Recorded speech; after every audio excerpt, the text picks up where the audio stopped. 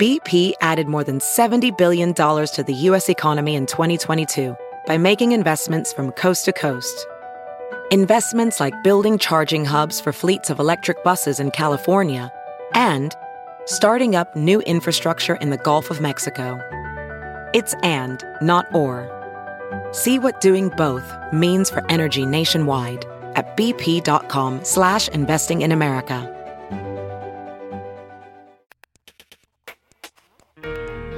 The Incomparable, number 636, October 2022. Welcome back to The Incomparable. I'm your host, David J. Lohr. This week, we're diving into one of my favorite genres of TV, and if you listen to Magnum podcast, you can probably guess. That's right, it's detectives, private eyes, and mysteries. Now for our panel, introduced in the order they'll draft as chosen by Random.org, the official randomizer of the Incomparable Network.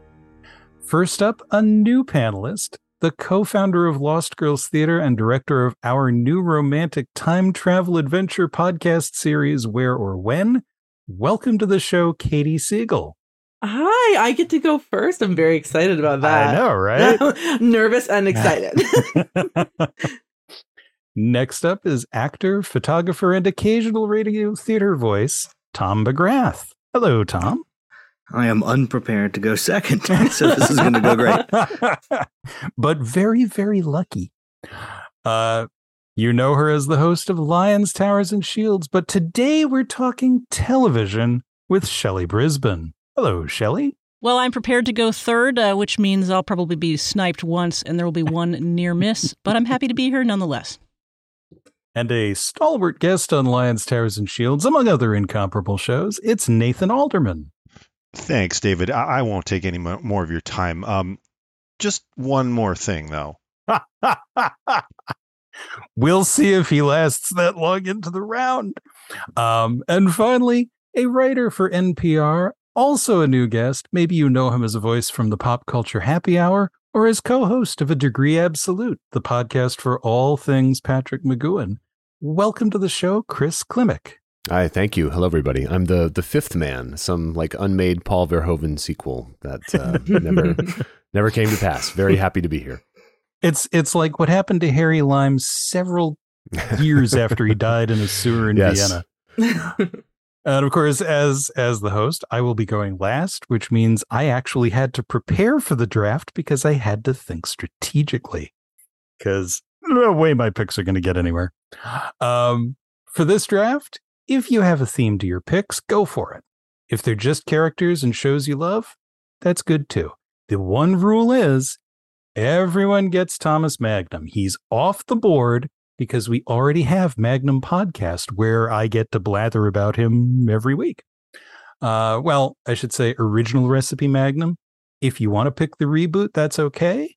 But we might question your life choices. After a couple of rounds, we'll get to the crazy round. That's for the oddball, out-of-the-box picks, maybe short-lived series, obscure characters. Anything goes in the crazy round. So let's go ahead and get started with round one. I throw it to you, Katie. Who is your first pick? So I purposefully assumed that I would not get any first picks. So I was like, I'm just going to go wild cards all out the gate. Oh, yeah. So be prepared. My first pick is the leader of my team. I've created a very specific team. So we're going to hope that I get everybody. Is Miss Phryne Fisher of the Miss Fisher murder mysteries. Very nice. She's transported herself all the way from the 1920s in Australia to join us this evening, because she's just too stylish and charismatic to not choose. Oh, of course. No, that's a great choice. Have you seen the mod version, the spin-off of those? I have. I don't enjoy it as much. I think there's something about Essie Davis really like takes that character and elevates it in a way that's like it could feel a little superficial. And I think the mod version kind of has that problem. Yeah. I mean, the production design is lovely, but it just doesn't quite, I don't know. Not quite got the heart. Maybe it'll get there in later seasons. That happens sometimes. Okay. So that's Miss Fisher right off the bat. Tom, what's your first pick? That was a fascinating value pick. I think she would have been on the board a little bit later, but fair enough. I had to get her. That makes total sense. I see. You got to stick with your strategy. I'm sticking with sentimentality, which means we're going with Jessica Fletcher. Oh yeah. R.I.P. Angela Lansbury, slay all day. Yeah, I sort of thought we would do, there would be just like an implicit tribute to her or something. I wasn't going to let it go past 3. That'd be rude. Oh, it wouldn't have gone past 3. I didn't think it would. So it's a little snipey too. Yeah, it was tempting to say, considering this week everybody gets Jessica Fletcher, but no, she's still in play. That's good. And versatile. She's a flex spot pick for most teams. Although I have to say, once she moved to New York City in the later seasons, the murder rate in Cabot Cove plummeted. So I don't know what that's about. I don't consider that canon. Later seasons are rarely canon. Yeah. I did see a fascinating thread on Twitter today that theorized that Murder, She Wrote actually is a holodeck novel in the Star Trek universe, because there are so many Star Trek actors from the various series who appeared on it. And I love that. That's amazing. It's kind of plausible, I have to admit. You've just revealed my strategy. You didn't really. I didn't. Oh, no. Everyone's a holodeck. Everyone's a holodeck thing. All right, that's Jessica Fletcher off the board. Shelley, what is your first pick? Well, I'm going to go back a little further in time than Jessica Fletcher. And I'm going to choose Frank Conrad, the star of Cannon. Frank Cannon, the star of Cannon, played by William Conrad. The IMDb description, for those of you who aren't familiar with the series, is a husky ex-cop and culinary enthusiast solves tough cases as a private investigator. It aired from 1971 to 1976. It was a Quinn Martin production. William Conrad was in a number of other shows that might even qualify for this draft, but for the moment, we're just going to stick with Cannon. Nice. Yeah, Cannon has one of those really earwormy 70s theme songs. It does. I heard it yesterday. Right? And the opening credits, I mean, it's the 70s, but like a lot of shows will have your glamour shots of your star, right? And Cannon it's like the photographer was drunk, and there are just these really weird still photos, including one of like the back of his ear. And that has bothered me since the 70s. I love that. What were they thinking? So much. But Cannon. Yeah, when William Conrad he starred as Nero Wolfe for 1 year in like 1980 or 81. And he said part of the reason he liked doing that was because Nero Wolfe was a recluse, so he didn't have to go running after anybody because his feet were still tired from Cannon. So, all right, Frank Cannon. Awesome. Nathan, what's your first pick?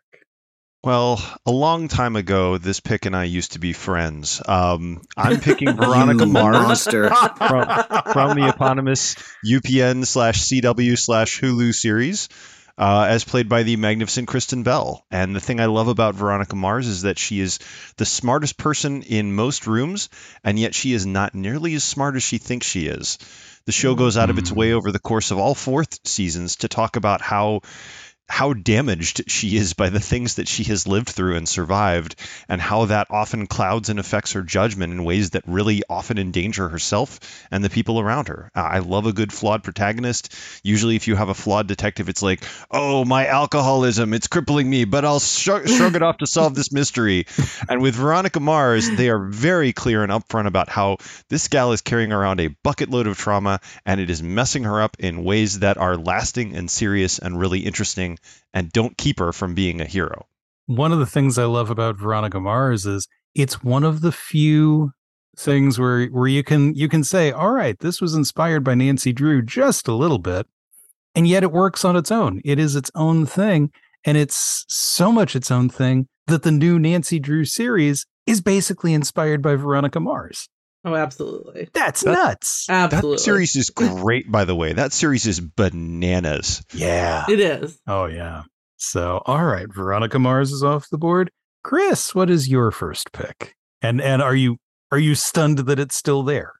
No, I'm not. I want to say I admire Shelley's pick of Cannon, which I need to get up to speed on immediately because I love William Conrad, who he's Gunsmoke to me. I'm an old time radio guy, and same. I was saving all my William Conrad ephemera, but yes, that was one of the ones I was going to mention. Yeah, there was never a Johnny Dollar TV show, right? There was. It didn't last very long, but there's no Bob Bailey in the Johnny Dollar TV show. Oh boy! Well, I wish Bob Bailey. Well, if I had that in my back pocket. So William Conrad played Gunsmoke, played James Arnett, played the Matt Dillon on radio, and then of course when they did TV, they had to hire the 6'6" tall James Arnett to play Matt Dillon, who looks much more like a traditional sheriff than little paunchy, bald, mustachioed William Conrad. But he was a great radio Matt Dillon. It's a 6'6" voice for yes. Sure. And I mean, how many wonderful opening narrations? The Fugitive.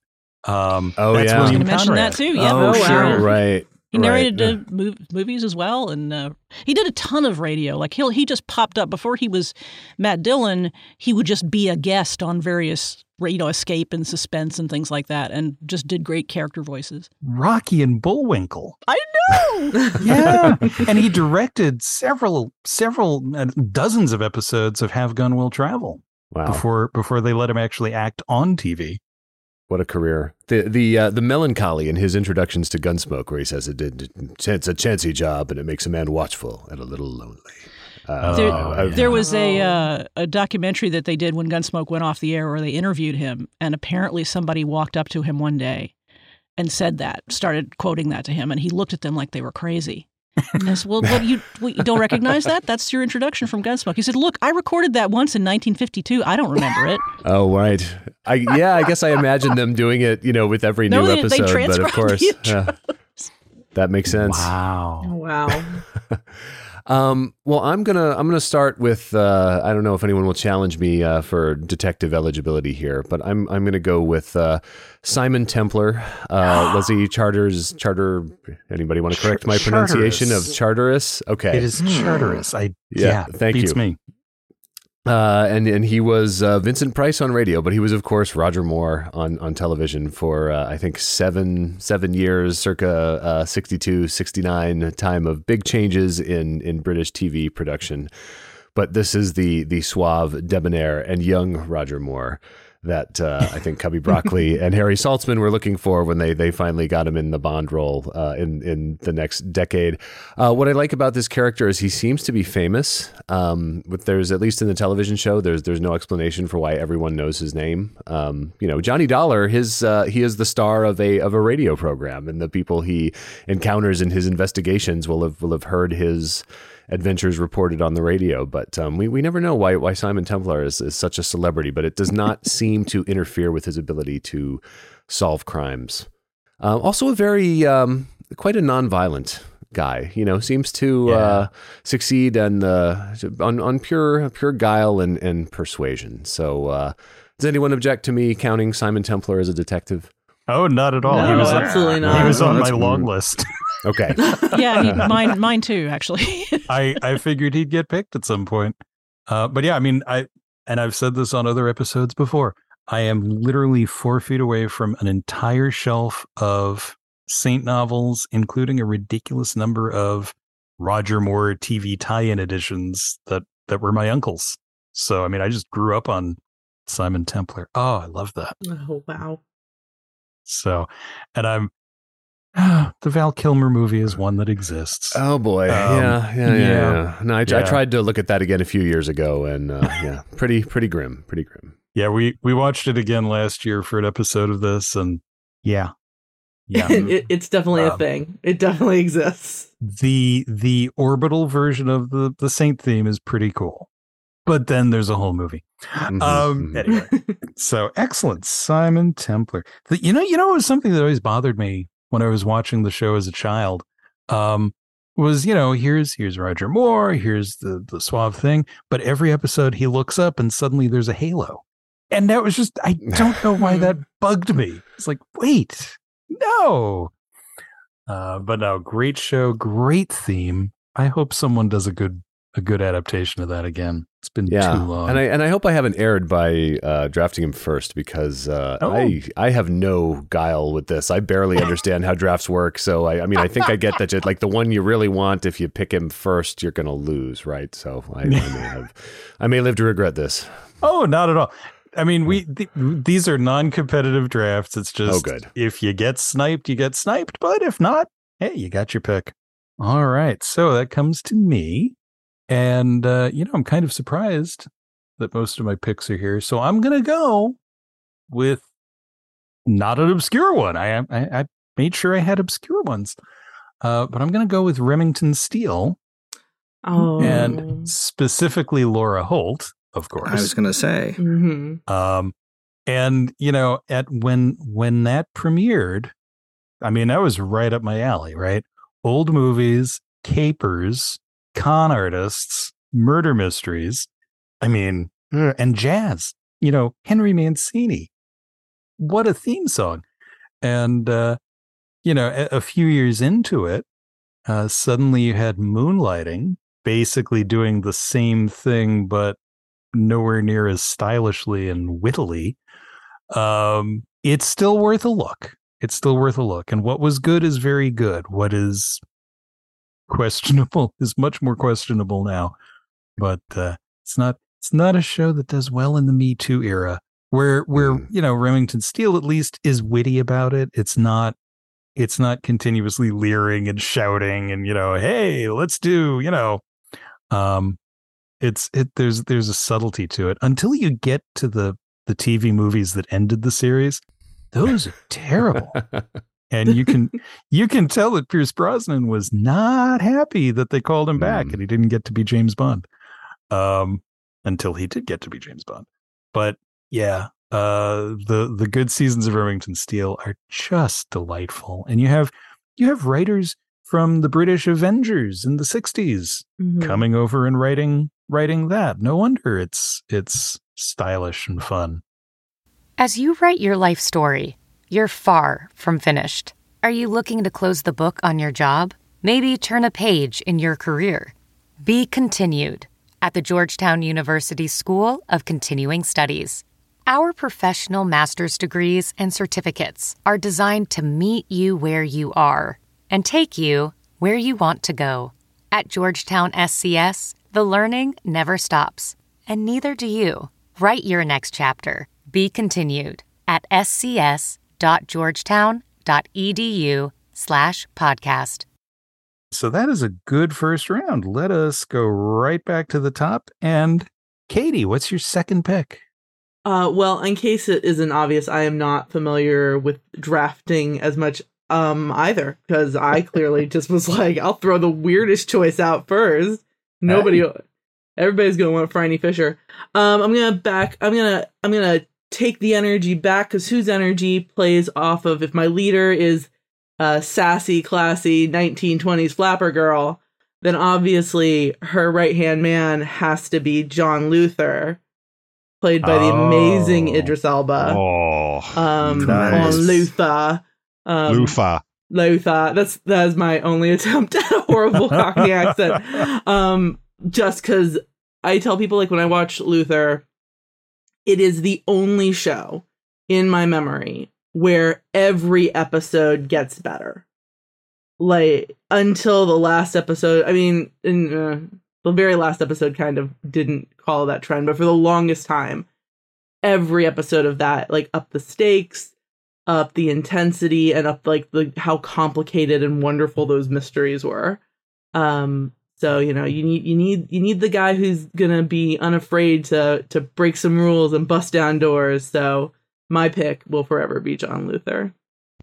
That series is really more of a horror show disguised as a cop show. There are some really disturbing things in that series.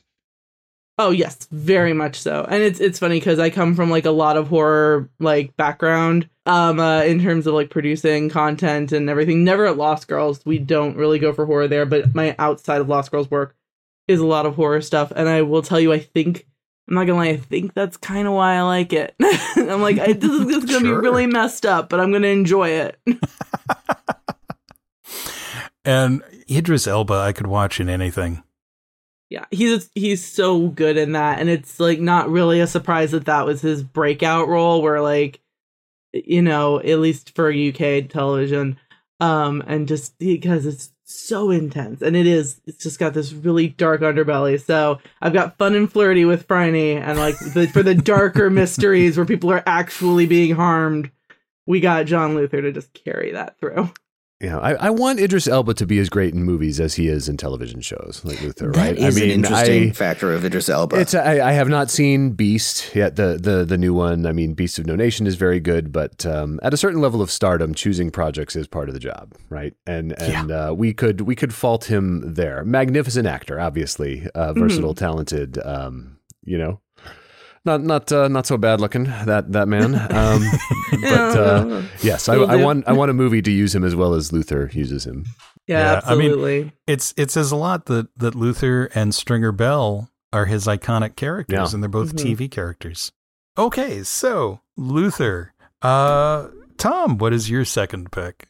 I feel like we're just avoiding the obvious. So. We are, but just leave him there for you, buddy. It's fascinating, but you know. Well, so I'm going to go with Benedict Sherlock Hatch. Mm-hmm. Hey! Sherlock isn't a new property by any stretch of the imagination, but I really like what they did with particularly with Martin Freeman as Watson. Mm-hmm. And if we're not picking sidekicks, though. Well, you know, it's a matched set. Oh, good. We're picking sets. Okay. Then my crazy round is going to be really interesting. But yeah, I think that visually it's a fantastic piece of work, but in particular, the way that Cumberbatch does his work as Sherlock really sort of adds some meaning and folds to a character that we've seen 70,000 times. Yeah, absolutely. And, Tom, I don't know if you've seen the original pilot versus the pilot that was aired officially. Oh, I don't think I have. Oh, it's fascinating because it's only an hour long for one thing. A completely different show, and so much of that is because, like, Benedict and Martin Freeman like stepped in and were like, we kind of were thinking maybe our characters should be a little more this way, and it's just leaps and bounds. It's insane. The pilot, as it was written, is enjoyable. It's fine. Yeah, it's fine, you know. But if you ever get a chance to see it, I know it's floating around on the internet somewhere. That original pilot is a trip, and I think it's on the season 1 DVD. Oh, if I'm not mistaken. I'm surprised I haven't seen this because Sherlock Holmes is I love the Cumberbatch Freeman iteration as well, but that is just one of those properties that I'll watch every version. Like there's no version that I'll turn down. You know. Yeah, I was wondering how many different iterations of Holmes we would get tonight, because there are so many of them. So all right. Cumberbund is off the board. Shelley. No cummerbunds, sadly. If you refer to him the same way twice, you get penalized somehow. Oh, that's true. That's new true. Rule. So I've done a few of these drafts before, and one of the things I've learned is that there's value in a theme, and there's even more value in not telling what your theme is till the end, at least if you're me. So I'm working a theme, and so I will tell you as much as I can within that context. My next pick is Macmillan and Wife. From 1971 to 1977, starring Rock Hudson and Susan St. James. He is a police commissioner in San Francisco, and she is his amateur detective wife, and hijinks ensue. So Susan Macmillan played wife? Susan St. James. St. James, sorry. Yeah, she was his wife. That was her actual wife. Yes. That's her billing, wife. And I can't remember her character name. Yeah. Maybe it was Susan. I'm not sure. Appendage. I mean, it was kind of a strange name, but or if you want, you could call her Allie because she goes on to play Kate and Allie later. If that makes you feel better, God. You know. I mean, that's indefensible, but that like as an acronym, that is kind of charming. I'm not saying it's okay. I'm not saying it's okay. I know. I as I say, it follows a theme. It's not. I'm not necessarily able to defend every aspect, including the titles, apparently, of my picks. Yeah, I actually had it. I had it pulled up because I was not sure who the wife was. It's Sally. Oh, that's right. Max Squared, they could call it. Yeah. A personal injury law firm. Have you been injured by someone's negligence? Yeah, it was a fun show. And then near the end, she decided she didn't want to come back. And so then it just became Macmillan. And I think they killed her off. And did they really? It kind of lost all the fun. And remember, so Macmillan and Wife was part of this, well, I shouldn't even say what else is on it because people might pick them, but there's this trio of NBC detective shows that rotated through the schedule through most of the, and it's interesting because of that, there aren't actually that many episodes. There are 40 episodes of Macmillan and Wife, but it was, throughout that, it was spread out through those several years. Yeah. All right. So Macmillan and Wife are off the board. Yeah. A matched set. Nathan, we come back to you. I feel like I should pick Columbo. Someone should pick Columbo. But aside from seeing some of the late period Peter Falk movies, which I have a certain affection for back in the late 80s, I don't feel qualified, having witnessed the depth of Columbo love out there on the internet, to pick him. So I'm not. Instead, I'm going to pick a series that actually only came out this year. Now, 2022 has been a terrible year for nearly everything, but it has been a great year for television. And so I trust that you understand the high bar I'm talking about here when I say that low-key, this might be the best thing I've seen on television in 2022. It is a 6-episode series on AMC Plus called Dark Winds, based on the novels of Tony Hillerman, and the detective I want to single out is Sheriff Joe Leaphorn, as played by the amazing Zahn McClarnon. Dark Winds is a period piece set in the 1970s on a Navajo Indian reservation. McClarnon is the local sheriff policing the reservation, who gets involved in a mystery involving terrorists, bank robbery, the federal government, and possibly black magic. It is a tense, fascinating, absorbing character study, indigenous and native folks in front of and behind the camera telling the story, so that instead of, wow, look at this strange, exotic culture, it's just, oh, hey, these folks are living their lives. Come join them. And a hard right turn in the episode 5 out of 6 into full horror movie that is just delightful. But McClarnon is an incredible protagonist, instantly a classic Western hero. He's got the ranginess, the kind of crooked stance, the weathered face, the perceptive, penetrating eyes, and he is a thoughtful, careful detective with a lot of baggage and a lot of hurt that he's carrying around, and a determination to do right that makes him an incredible protagonist in a really great show that too few people have seen and more people will really enjoy if they check out. That's Zahn McClarnon as Joe Leaphorn in Dark Winds. I would like to just take a moment to pitch to AMC that they call Nathan as their professional hype man, because I'm going to watch that like right now. Like I might leave you guys. Bye. There are performances from supporting players in that show that are absolutely riveting and revelatory. And it's the kind of actors and the kind of lives and things that you would never see in any other show. Oh, thank you for picking that. As much as I hope Columbo gets off the board at some point. I mean, can you even pick Columbo and not pick him last? I feel like that's the... You got just one more That depends pick. on the other players, doesn't it? Yeah. I mean, I think there's a good game here in just explaining why we aren't picking Columbo as we go through. Like, Right. why haven't you picked Columbo this turn? Yes. The elephant in the trench coat or something. He's just going to outsmart us all anyway. It's fine. It's fine. We're going to finish the list, and then one of us is going to turn back to the others and go, and Just one more thing. I gotta say, I admire your picks, but there's something I think you've missed here. All right, so Chris, what is your next pick? I was wary of picking entirely detectives from my childhood or from predating my childhood. So I wanted to force myself to choose someone from the present century.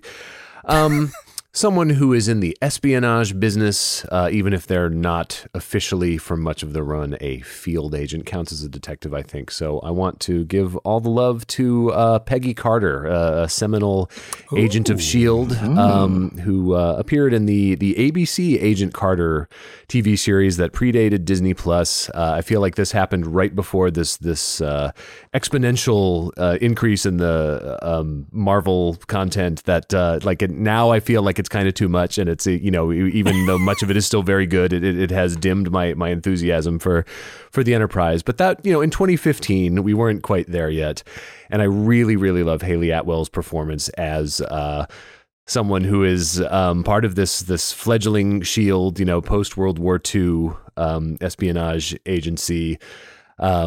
Not really mourning the death of Steve Rogers, but sort of, conscious of the loss and dealing with all the workplace sexism and, dudes who want her to just answer the phone and get coffee. And they get some not predictable mileage out of some of that, some of those story beats, while still laying out a suitably fantastic, espionage plot with enough sci-fi edge to make it feel like a Marvel thing. I really like Haley Atwell.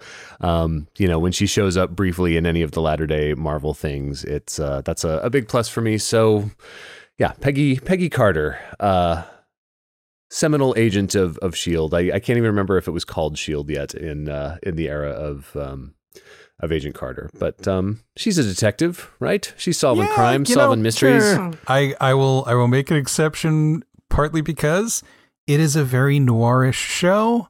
There are mysteries that need solving, and I love the idea that you picked a show from this century that is still in the 1940s. That is a beautiful thing. I hope it'll. I don't think it's on Disney Plus, right? It's not one. It's one of the sort of limbo Marvel properties now. Oh, is it? Oh, great. Okay, excellent. But it's recent. It's been recently added. I'm pretty sure. Yeah, I hope they figure out a way to do another season of it. Yes, because it's just so good. All right, so that's Peggy Carter off the board. My gosh. All of my first and second round possibilities are still there. I think I'm gonna. There are so many choices. I could pick Columbo. I'm not gonna pick Columbo because I'm gonna pick a recent show that is among the most delightful mysteries I've seen in years. It plays fair with the audience. It is very, very funny. It is very well constructed, and it's surprising because, as the showrunner and co-creator says, he's not a mystery guy. He figured out how to do this for this show.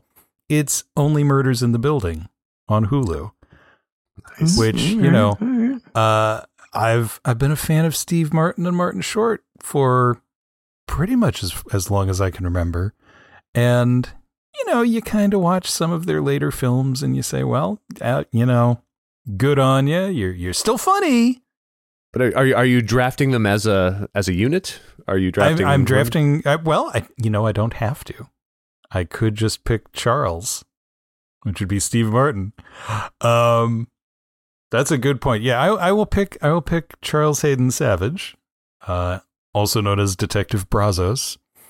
That is his big expertise, is that he played a detective on TV. And the beautiful thing about this is a show that uses the two of them to beautiful effect, which a lot of their movies in the last 15, 20 years have not. And it is so delightful to see. And it's delightful, the chemistry that they have with Selena Gomez. And then that they've created this entire world about the building, the Arconia. The first season building that cast of characters, and the second season delving into the history of the building and the history of Charles and his parentage. It is a beautiful series and has one of the most wonderful opening credits sequences I've seen in years. I love the animation. I love the score. It's It is one of the best shows I've seen in forever. So, Charles Hayden Savage from Only Murders in the Building. And you know what? Let's do one more normal round before we get to the crazy round, because Columbo is still out there. There are a couple of others still out there. We're all afraid. I can't take Columbo because I didn't grow up with Columbo in my heart. Like, I mean, it just wouldn't be, I'd just be taking him for the name. Now, if you said I could take the grandfather from The Princess Bride and believe that he solved crimes, absolutely. This is totally a kissing mystery. I'm just saying. Where do you think he came from? You know, when he was called off a murder scene to come read to Fred Savage. Oh, inconceivable. May we all be so lucky. Okay. If this is, okay. So we're not in the crazy round yet. Says the girl who's clearly not picking the usual suspects. All right. So I also have a theme around mine. I will let you see if you can figure it out. But for my third pick, keeping with this theme, because we've got Phryne and we've got John. So I figure we need somebody with a little extra muscle because, you know, as Chris mentioned, the MCU is out there. So I have to go with Jessica Jones. Nice. The amazing Jessica Jones. Just because, talk about a character who is broken. And she is the I'm drunk, so I'm broken character type. She does fall into that. But just Kristen Ritter, so good in that part. And then just the journey that she goes on from like, I'm not going to deal with any of my issues to I have no choice but to deal with them is top notch. It's beautiful writing. Maybe my personal favorite of the Netflix MCU universe. Absolutely. But yeah, I just think the work they did with her was the best by far in the series. Yeah. And, you know, just watching her get to be unhinged and get to be not okay was so delightful. All right, Jessica Jones, the second Jessica. Tom, do you have another Jessica for us? No. I don't know if there is another Jessica. I can't think of one. There's so I could pick Columbo, but I'm jealous of Jake Johnson maybe playing a reboot of Columbo instead of me. So that's out. So instead, I'm going to go with another damaged detective in a different sort of psychological way. I'm going to pick Adrian Monk. Ah, very nice. Just to make everybody in my detective team not be able to get along at all. Jessica Fletcher will try to keep everybody together. Sherlock's not going to go along with Monk. Monk's not going to get along with Sherlock. It's going to be blast. I just created a telenovela. They're going to have this whole "Will you stop touching me" thing all the time. Oh my Stop God. touching that. Stop touching me. Stop touching this. Stop touching the typewriter. I'm not touching you. Exactly. Stop touching me. I'm not touching you. Sherlock's going to casually mention that monograph he wrote about infectious diseases. Yeah, it's going to be great.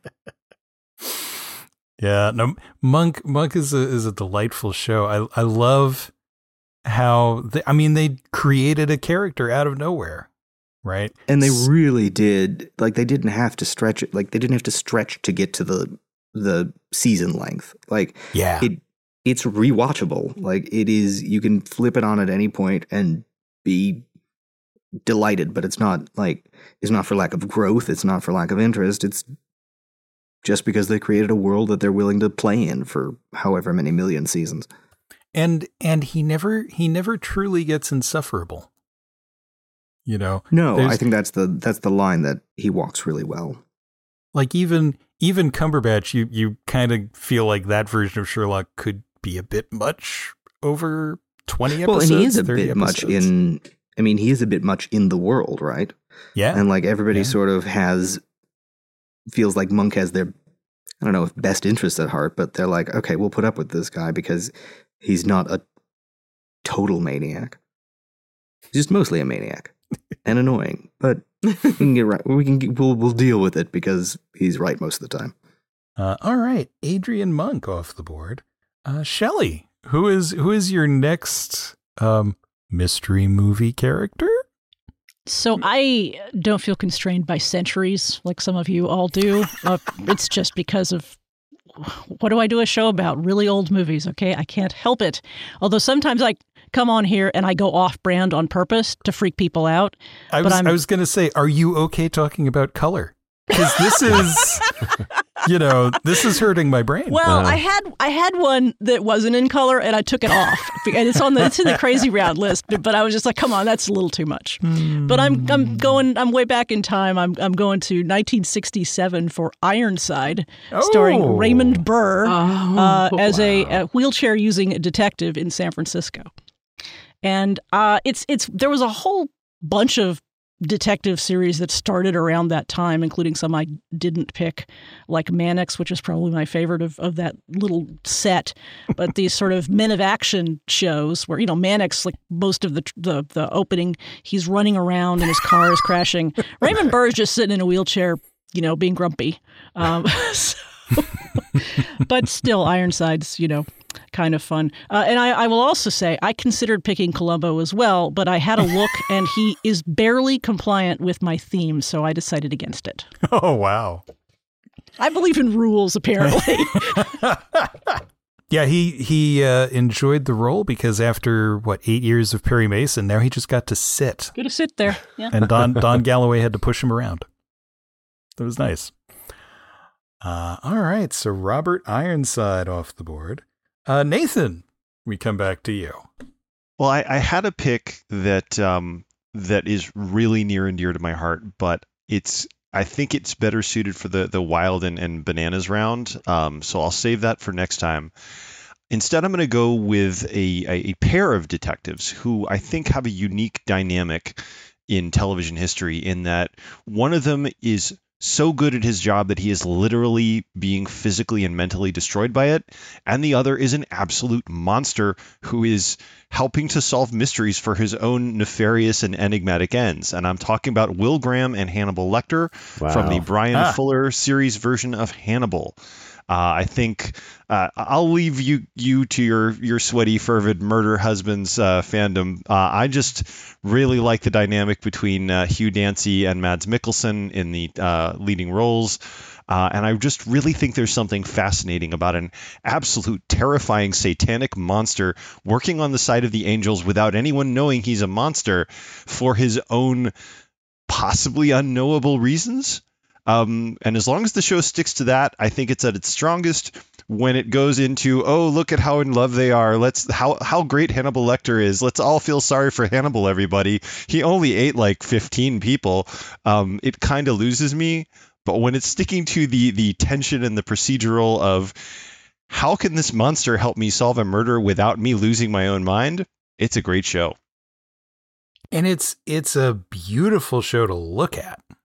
Sometimes too much so. A little horrifying, yeah. But sometimes it gets so pretty that it forgets to tell a story.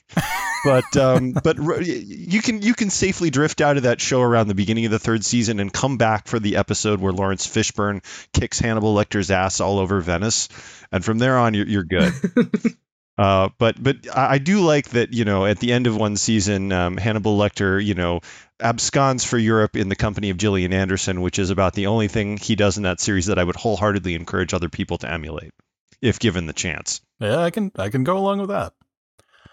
And it always struck me funny that this was Brian Fuller after doing Wonderfalls, the wonderfully twee and fun Wonderfalls, and the wonderfully twee Pushing Daisies, and now let's go for the Baroque horror of Hannibal. And he brought in the lead actress of Dead Like Me to play a dark and twisted version of her character with a psychological ailment that convinced her that she was actually dead. Yeah.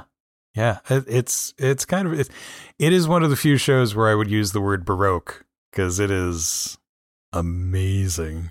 The food styling in that show is another star of this series. Yeah.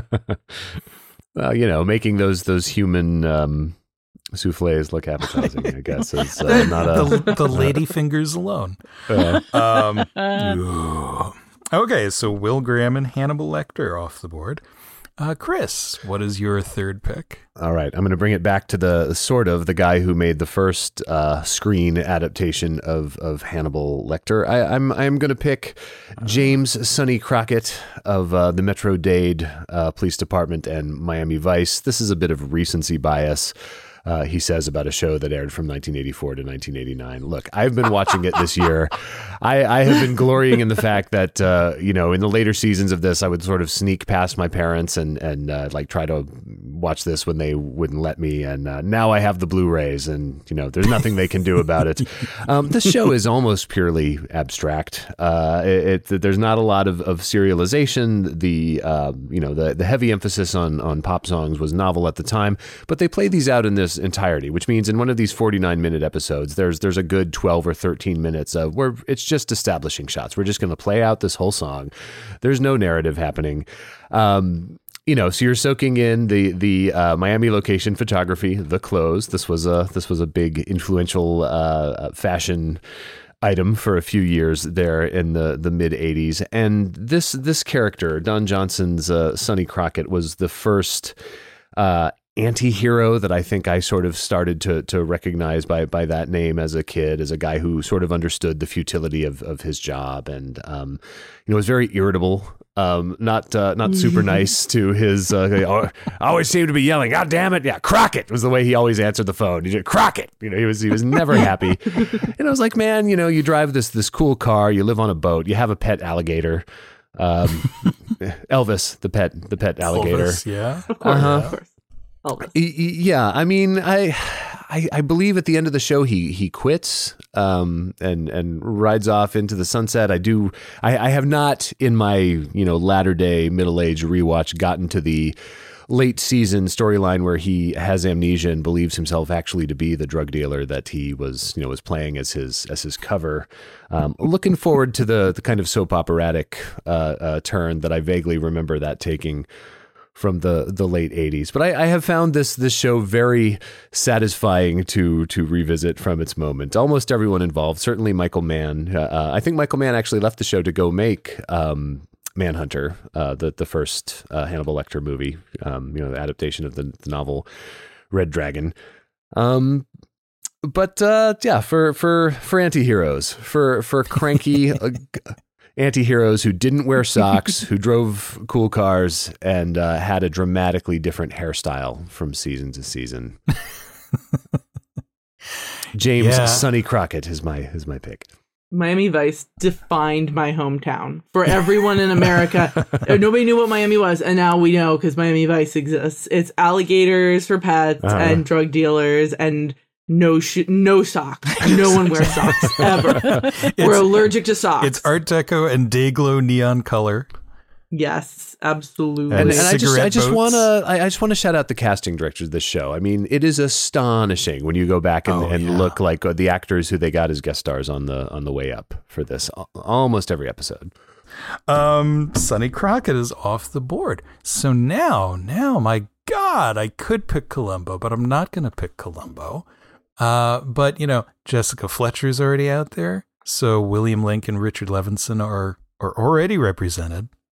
But I'm going to pick another one of their shows, the 1975 Ellery Queen, which is basically Murder, She Wrote. I mean, it is a mystery writer finding himself surrounded by actors from the silver age of film, and solving mysteries.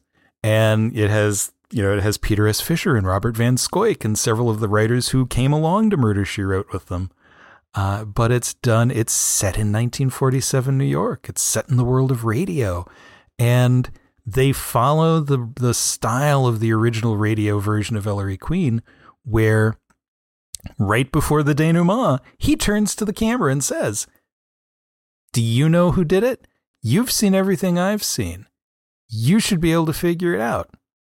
We'll see." And that was literally the third act break in every episode. And I mean, that stood out to me as a child because that was cool. It was like, yeah, I'm going to challenge you. Right. And it follows him, is played by Jim Hutton, father of Timothy. and his father's played by David Wayne, and he's the commissioner of police of New York. So, you've got a professional cop and you've got the amateur detective. And it's just fun. And it really nails that classic golden age 1940s style of mystery. But it was only on for one season in 1975 on NBC. But yeah, it's a delightful show. I got to catch up again with it on TV Land in the 90s.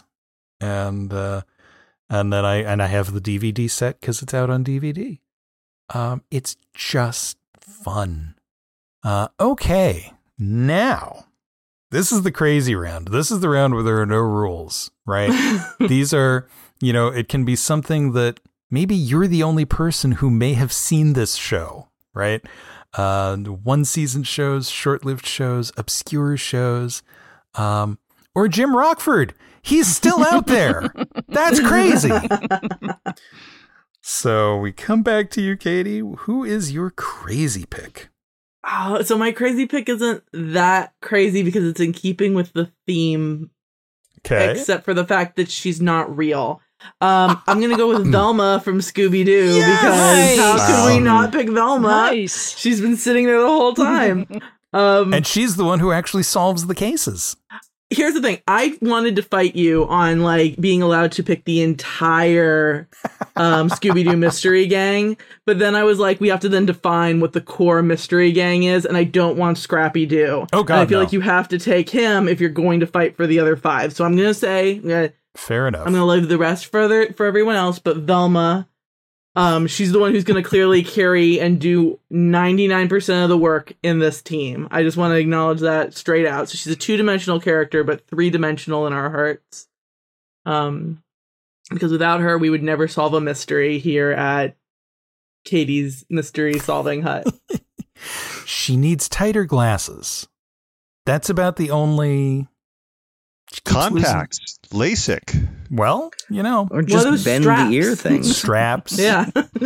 Yeah. Nothing would get done without Velma. No, they would be dead several times over without Velma.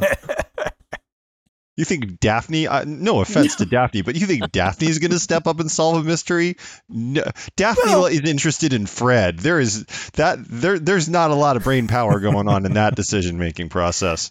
If it weren't for Velma, Daphne and Fred would be the murdered couple at the beginning of every teen slasher movie. Yep. They go off alone together. Yep. Let's split up, guys. And next thing you know, it's just someone's head in a fridge. And then it's just Shaggy and Scooby, who are already high, so they're not going to solve anything. Tom, what is your crazy pick? I could go with the entire team from Psych, which was thinking about. I could reunite Mrs. Potts and Lumiere and have Lenny Briscoe. Or Harry McGraw. But we're going to go with Constable Odo from Deep Space Nine. Hey, he was on my list. Was he? Yeah. He's going to be a Jessica Fletcher's typewriter half the time. And the rest of the time in a bucket. And the rest of the time solving crimes. Space crimes. Space crimes. I loved how weary and annoyed he was. He's just like, oh crap, another mystery. Don't bother me with this. I have paperwork to do. And I loved that about him. He didn't want to be involved in any of this stuff. It was boring and awful for him, and he did it because it was his job. The best Odo episode is the one where they end up back in time, and it's Odo under the Cardassian occupation, and he's like this fascist lackey anyway. And you're like, ooh, there's a darkness to him that I didn't know was there. Yeah. He was a shapeshifter on many levels. Ah. Yeah, there's a pretty good Star Trek novel called I, Constable that is basically Odo in a film noir mystery. And the book cover has him in a trench coat and snap brim hat, and it's a lot of fun. It's a lot of fun playing with those tropes. Is he wearing a trench coat and a snap brim hat, or is that just golden goop that has become? That's a good question. Does he wear clothes, or just is he clothes? I don't know. So, all right, Constable Odo. That is a good crazy choice. Shelley. what is your crazy choice? So this is crazy only in the sense that it doesn't follow my established theme, which I shall share with you now. The theme, and I have lots of Bring Out Your Deads on this one as well. The theme is basically a detective who, before he or she was on television as a detective, had a significant career in classic film. Okay, so we have Raymond Burr, we have William Conrad, and we have Rock Hudson. And as I say, I have a bunch more. But because he doesn't quite fit the rules, and because the suspense of who and when it's going to get picked is so great, I'm going to choose Columbo. Yes! Yay! Because Peter Falk did not, he was mostly a television actor, and he made a few movies in the late 50s. So my show, Lions, Towers, and Shields, is approximately 1930 to 1960 for films. I go a little forward of that. But Falk was mostly a TV actor, and the most notable film I ever saw him in of that era was this thing called Pocket Full of Miracles with Betty Davis. God, it was terrible. But Falk popped up in an awful lot of television in the early 60s before he was in Columbo. And I say I am not one of the Columbo stans out there. I admire the craft and sticking to a theme. If I was going to choose something that was Columbo adjacent, I would probably just pick Mrs. Columbo for the fun of it because I adore Kate Mulgrew. But Columbo is my crazy round pick. Yeah, I love Columbo. I love a good plot. I love the ones, and I mean, Jason has talked about this for years. We've talked about it offline for years. We love when you set a format, mainly because then you can screw around with the format. And some of the best Columbos are the ones where instead of just, we see the guy planning the murder, and then, like there's one called Last Salute to the Commodore, where Robert Vaughn, you're like, Robert Vaughn is the killer because he's the suave, elegant guest star. And you see the beginning, you see the whole planning of the murder, and then, whoop, Robert Vaughn gets killed. And now you have no idea who the killer is. And that 5 years into making Columbos, people were like, what the hell was that? So yeah, those are fun episodes. And, even a lesser story, it's just fun because Peter Falk. So having picked Columbo, Nathan, what is your crazy choice? Okay.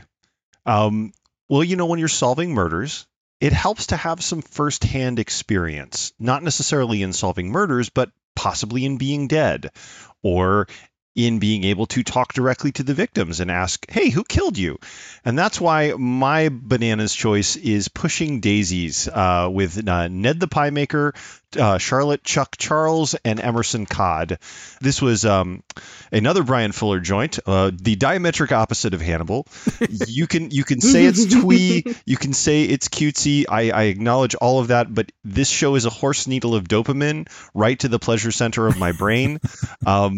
Just a sweet, funny, tremendously inventive, and quietly macabre show about a guy who might as well be dead, his dead sort of girlfriend who is more alive than anyone else in the show, and a grouchy private investigator who is greedy and likes to knit his own gun holsters in his spare time, going around asking dead people who killed them, and yet still somehow having to solve weird and entertaining mysteries because it turns out dead people are super chatty and can never get to the point.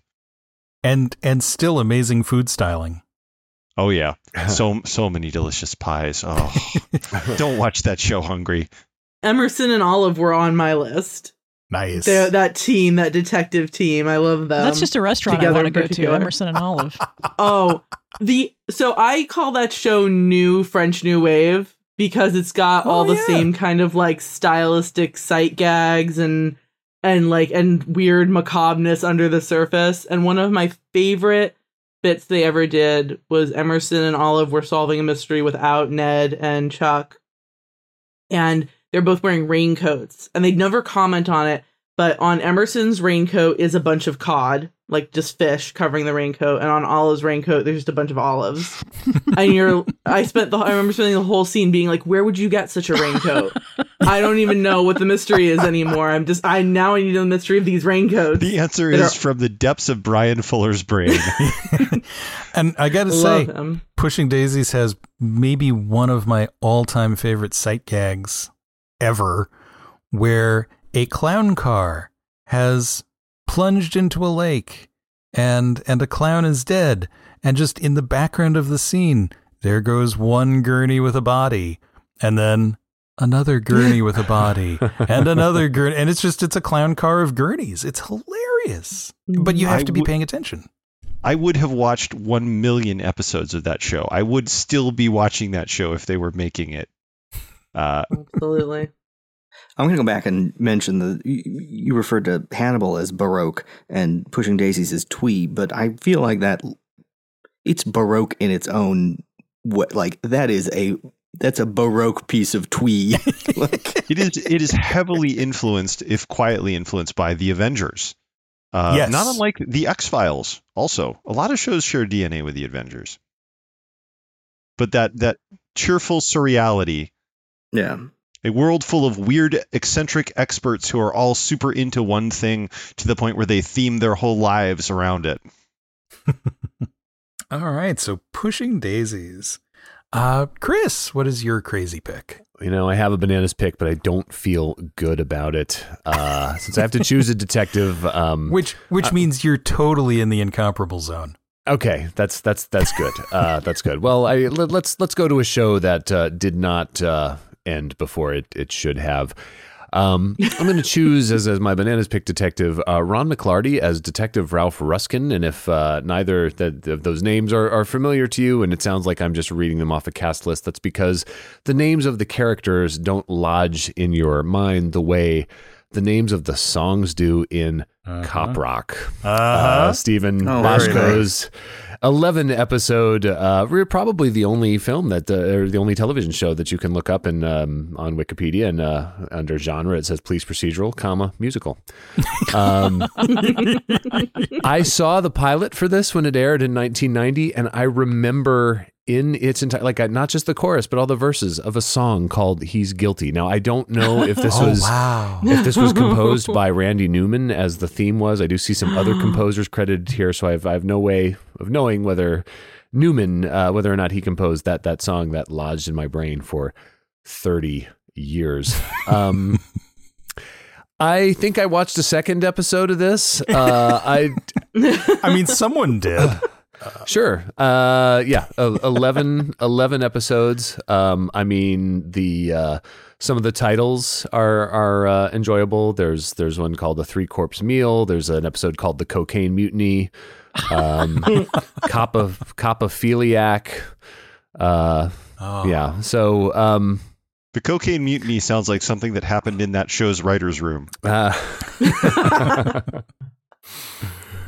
I just love the thought of Stephen Bochco, riding off of Hill Street Blues at LA Law and going, you know what? Yeah, what I if can we do did anything, that? And I'm going to prove it to you. And I think they spent just a mountain of money to do it as well. Oh, it was. It was like the most expensive show on TV at the time, I think. Yeah, I mean, I think the pilot is on YouTube in its entirety. I don't know how many other episodes are, but... Where I like what does Boschko do after this? Does it well NYPD Blue is still after this. And with NYPD Blue some of the cast from Cop Rock. So I guess he did fine.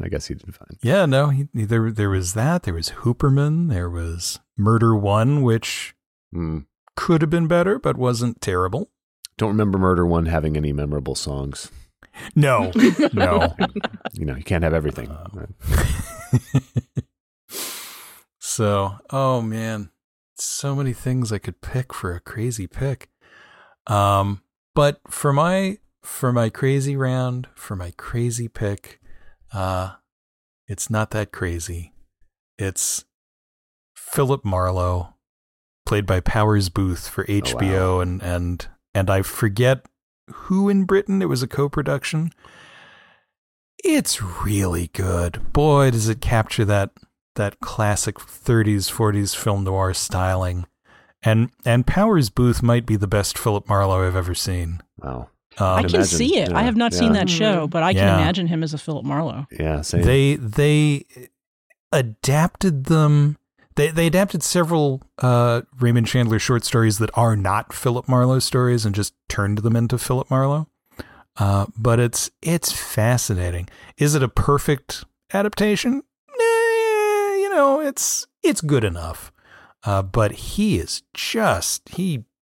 tears up the screen as Philip Marlowe. I wish there had been more of those. I think there are only 12, but many of them are on YouTube. I know it's been on DVD.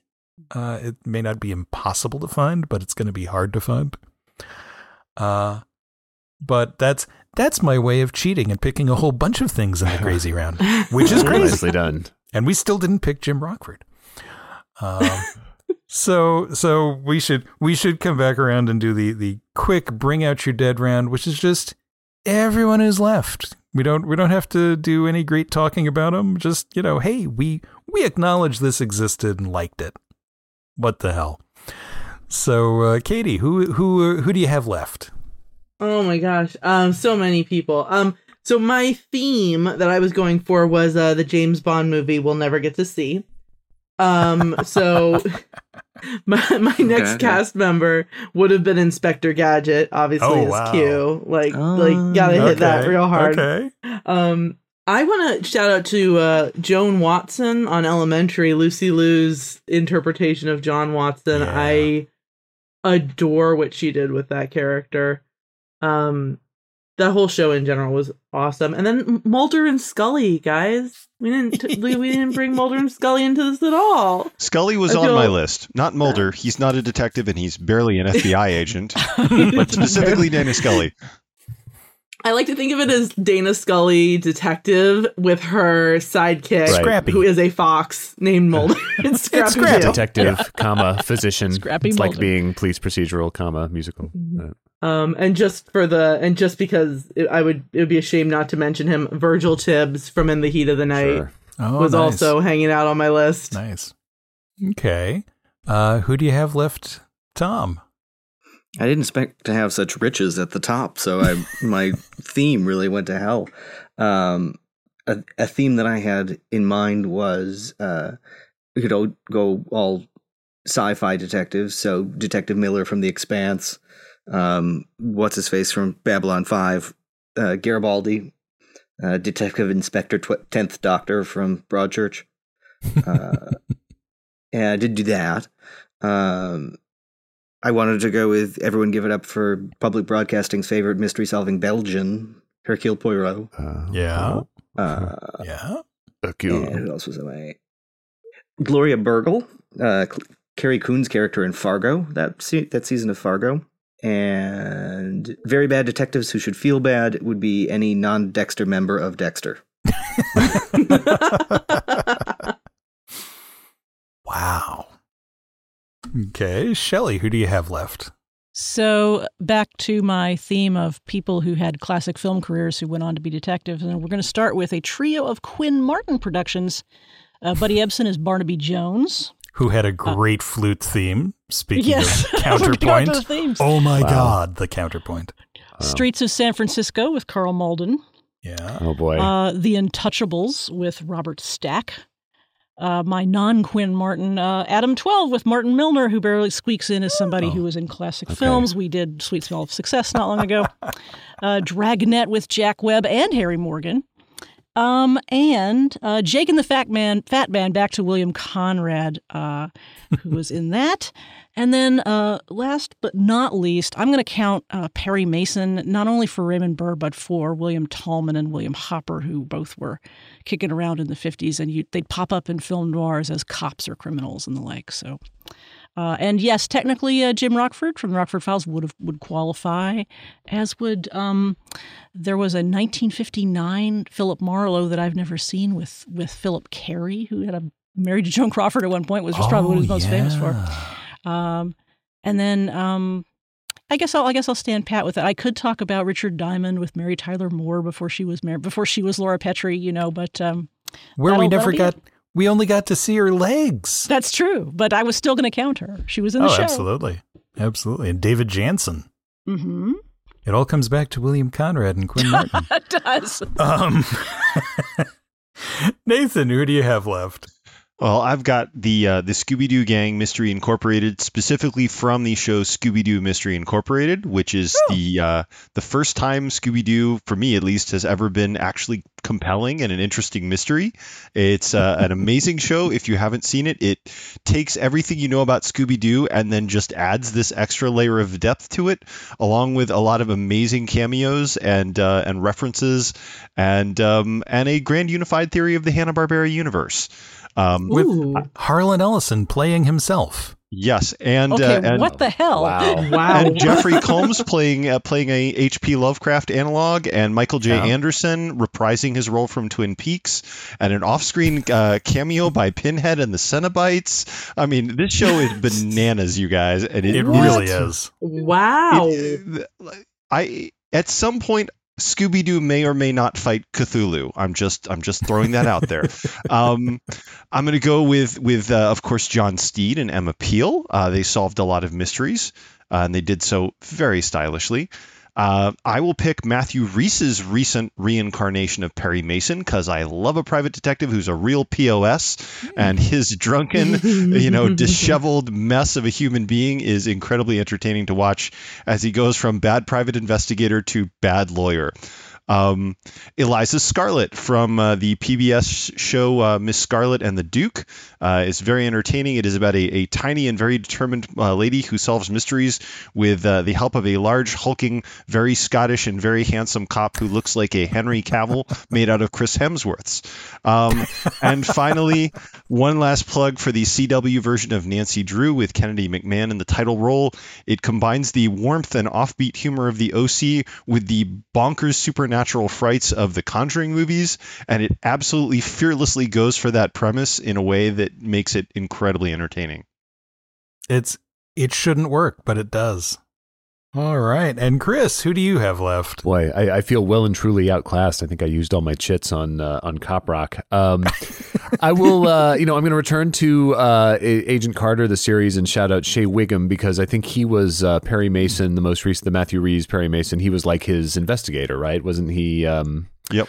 Yeah, he was doing some dirty work, some digging up witnesses, and for Perry, he was pretty great. I did recuse myself from naming Steed and Mrs. Peel because I do have framed photographs of them in my living room. That bowler. But since I was never tempted, other than on Halloween, to wear a bowler, and I have really felt the draw towards cowboy hats in recent years, and we have. Established that federal law enforcers are admissible. I will name Raylan Givens of Justified. Nice. Soon to return. I always thought of the show as Walker Texas Ranger for smart people. Elmore Leonard I don't think was involved in it initially, but like he was, thought it was a successful enough adaptation and expansion of his short story that he asked to come on as a writer later on. And it's the dialogue is great, the performances is great. And wrote a late novel called Raylan, I think. Right. Yeah. That was taking this version of the character instead of the one that he had started. And apparently they had he and Timothy Oliphant a lot of talk about the hat, like whether it was something that Raylan needed to have. I can't remember who thought it was like give the hat a rest, and who thought no, the hat is essential. But it's a hat that confers power, and this is a guy who walks into a lot of stupid situations, no matter how tough. At least once per episode, I'm like, you would want to bring some backup with you for your, and you're going to outquip the person who you're here to quip with, but. I don't know. I think that's I can still buy into the sort of power fantasy element of this because I just wish I was that erudite and quippy. And he wears the hat well, like I said. So Deputy U.S. Marshal Raylan Givens. That is a good call. Yeah. It's such a good show. Such a good show. My Bring Out Your Dead round is surprisingly long. No, it's not surprising at all. Spencer from Spencer for Hire, who I liked in the books before the show even was a thing. Yeah, the Mark Wahlberg Spencer remains on the board, I think. For yeah, it's going to remain there for a while with New Magnum. oh my God, that movie is painful. And of course, Jim Rockford, because Jim Rockford, you don't get Magnum without Jim Rockford. You probably don't get Simon and Simon without them. There was a show that followed Murder, She Wrote for a couple of years called Crazy Like a Fox with Jack Warden and John Rubinstein as a father and son. It's basically The Odd Couple as detectives, but father and son.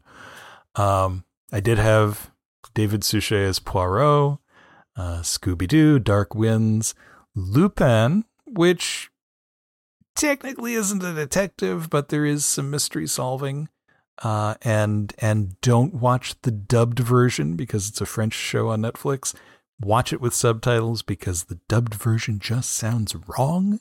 Nobody sounds like what they look like. It's weird. It's just weird, man. But do watch the 15 minutes of dubbing credits at the end of every Netflix series because those people deserve their recognition.